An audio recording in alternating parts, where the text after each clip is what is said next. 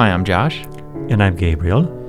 And today, for reading the Gospel, we are studying the testimony of John. John chapter 1, verse 19 through 34. And this is the testimony of John, when the Jews sent priests and Levites from Jerusalem to ask him, "Who are you?" He confessed and did not deny, but confessed, "I am not the Christ." And they asked him, "What then? Are you Elijah?" And he said, "I am not." "Are you the prophet?" And he answered, "No." So they said to him, "Who are you? We need to give an answer to those who sent us. What do you say about yourself?" And he said, "I am the voice of the one crying out in the wilderness, 'Make straight the way of the Lord,' as the prophet Isaiah said." Now they had been sent from the Pharisees. They asked him, "Then why are you baptizing, if you are neither the Christ, nor Elijah, nor the prophet?" John answered them, "I baptize with water, but among you stands one you do not know, even he who comes after me, the strap of whose sandal I am not worthy to untie." These things took place in Bethany across the Jordan, where John was baptizing. The next day he saw Jesus coming toward him, and said, "Behold, the Lamb of God who takes away the sin of the world. This is he of whom I said, 'After me comes a man who ranks before me, because he was before me.' I myself did not know him, but for this purpose I came, baptizing with water, that he might be revealed to Israel."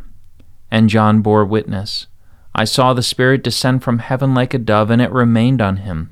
I myself did not know him, but he who sent me to baptize with water said to me, 'He on whom you see the Spirit descend and remain, this is he who baptizes with the Holy Spirit.' And I have seen and I have borne witness that this is the Son of God." Such a powerful witness. Yes, it is. And so John here is being asked questions. Who are you? And basically shares his testimony. So it's very important to know our identity, to know who we are.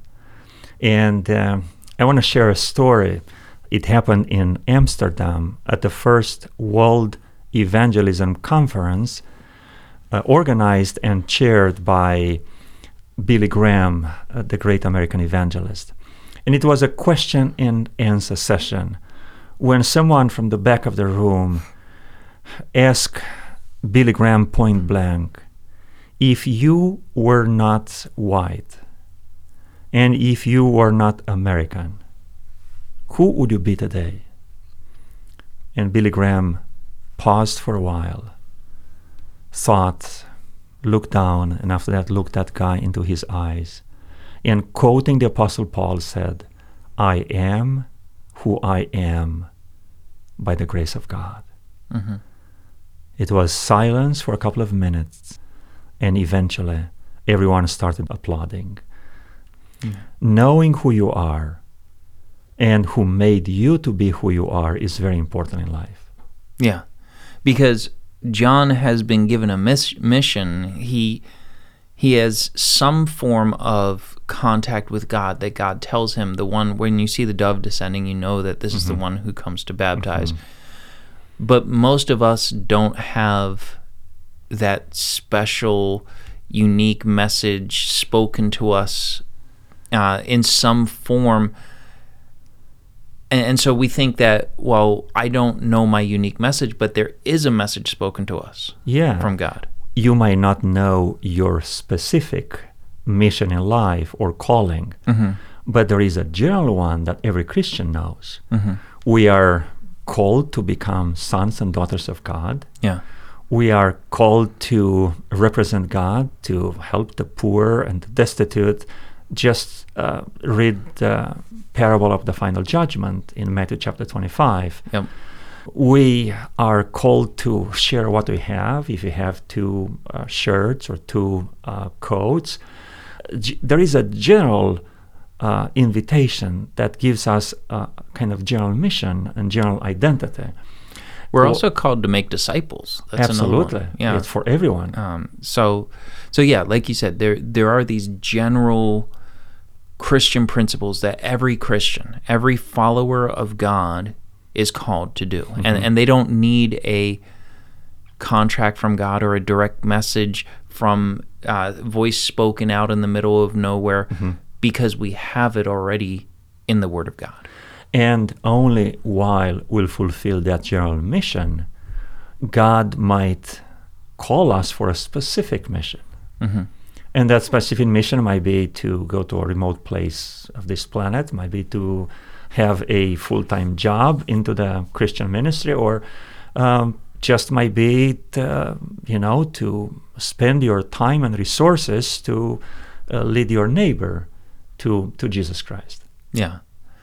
Yeah, it seems that when God calls us into a specific ministry, we've already been working in the general ministry. Yes. It's not like we're not doing what God's already asked us to do, and He comes along and says, mm-hmm. here's something specific. Mm-hmm. Also, what I like about this story is the fact that John did not covet someone else's ministry, mm-hmm. or title, mm-hmm. or reputation. He was very clear, I am not the Messiah. I am not the prophet about whom Moses spoke. I am not the Elijah which was prophesied in the last book of the Old Testament. The prophet Elijah will come back before the mm-hmm. Coming of the Lord. He said very clear, I know who I am. I know who called me to be who I am. I am the voice, as described in the prophet Isaiah, to prepare the way for the coming of the Lord. That is the first coming, Jesus Christ coming as Messiah. So what does this section tell us about God? Our God is a God of order, mm-hmm. give gifts, and some gifts are specific, some are general. Mm-hmm. God has a clear plan in building His ministry. Each step is planned in advance. That was the preparation step. The next was planting the seed. The next was collecting the harvest. As I read through this, I see God who is willing to work with humanity. Mm-hmm. And, He could have sent angels mm-hmm. to prepare the way for Jesus mm-hmm. to come. Mm-hmm. But He didn't. He used John, and He used other Bible writers to do this. Absolutely. And even though they weren't perfect. And something else that we learn about Jesus from this story, and this is the essence of the gospel, Jesus is the Lamb of God. Mm-hmm. When John said, this is the Lamb of God, everyone knew the meaning of this concept in the sanctuary service, in God's economy of salvation as entrusted and encoded in symbols to the people of Israel. The Lamb was the core of the whole sanctuary service. Yeah. The Lamb was the substitute for us. And, mm-hmm. The Bible says that the wages of sin is death, mm-hmm. that we've all sinned and fallen short of the glory of God. So every single one of us has a death sentence. And we have the option to have Christ's death count for the death that we owe, the death sentence that we are guilty of. And so Christ the Lamb becomes the substitute. Mm-hmm. And His death is substitutionary. He died in place of us. And I like to emphasize, to build on what you just said, that this leitmotif of lamb is throughout the Bible. Mm-hmm. From the Garden of Eden, where the first sacrifices were made in order to, have that skin as mm-hmm. a cover, representing the righteousness of Christ, all the way through Abraham, when instead of his son, it was a ram brought as a sacrifice. Yeah. Same way, all the way to the prophet Isaiah, the lamb is a golden thread throughout the Bible. all the way to the book of Revelation, when Jesus Christ is present as the Lamb coming out of the midst of the throne. Yeah. So what is this telling us? What's God telling us in this section? Something unique that you cannot find in any other religion. Yeah. That God is ready to sacrifice himself for our well-being, to save us. Mm-hmm. There is no similar concept like this in any other world religions. God is ready to pay a price, to give his only Son. And if we look at the big picture, God becomes human to be able to die. Yeah.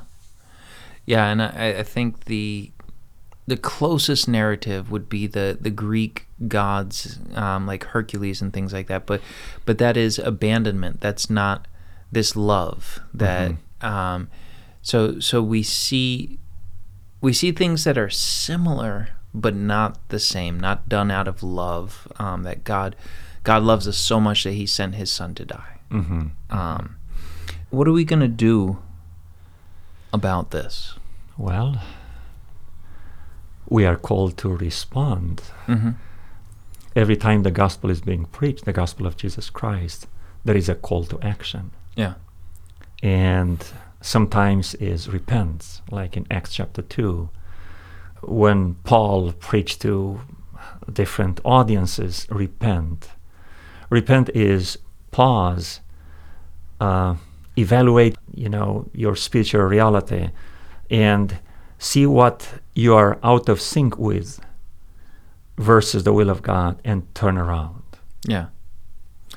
I was studying Matthew 13 with some high schoolers this week, and they brought out, this is the parable of the sower, where the seed falls on the different soils. And they brought out that the very first soil, the person left because they did not understand the Word of God. And they said, it's our job to understand. That if we don't understand, ask questions. Don't just read something, be confused, and move on. And in this,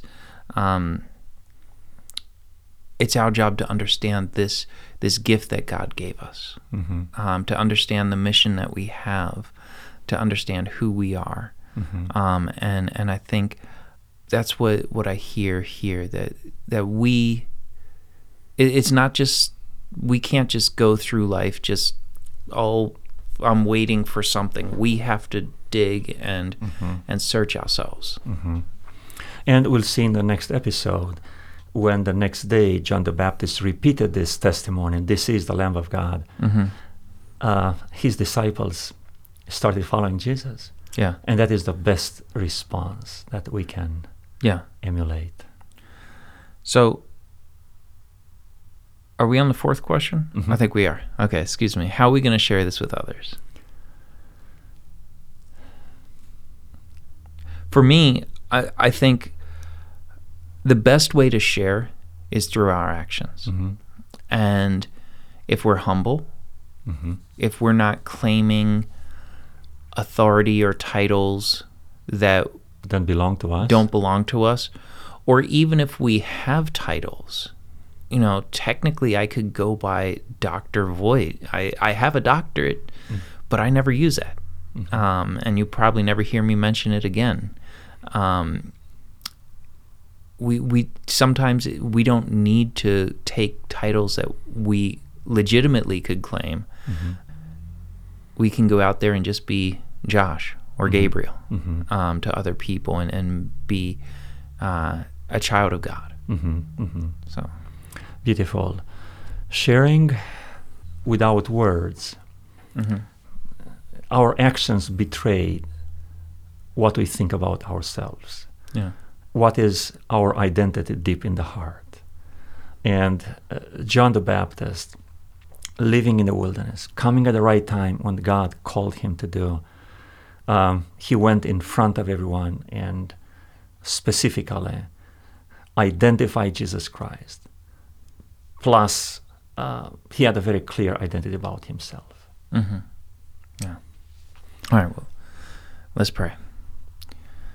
Father God, you have been very clear to us through your word. We do not need to wait for an upper room experience where the Holy Spirit comes on us, or wait for words from out of nowhere to speak, to give us a command. You've given us the clear role of the Christian in the Bible, to preach the good news, to comfort and care for the oppressed and the sick and the less fortunate, Father, to make disciples, and to get ready for the soon return of Jesus.